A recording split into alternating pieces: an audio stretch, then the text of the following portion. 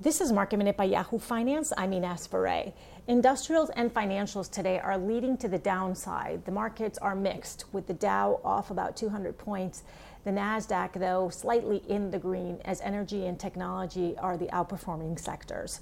GE is under pressure after GE Aviation said that it will be cutting about 25% of its workforce, up to 13,000 jobs, through voluntary and involuntary measures, as aircraft demand has taken a hit from COVID-19.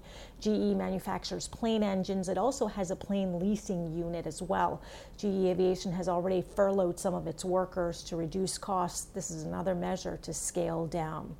And also Carnival is slightly under pressure after Carnival Cruise Line says it will resume some of its North American service this summer, starting on August 1st, with a total of 8 ships sailing from 3 U.S. ports: Miami, Port Canaveral, and Galveston.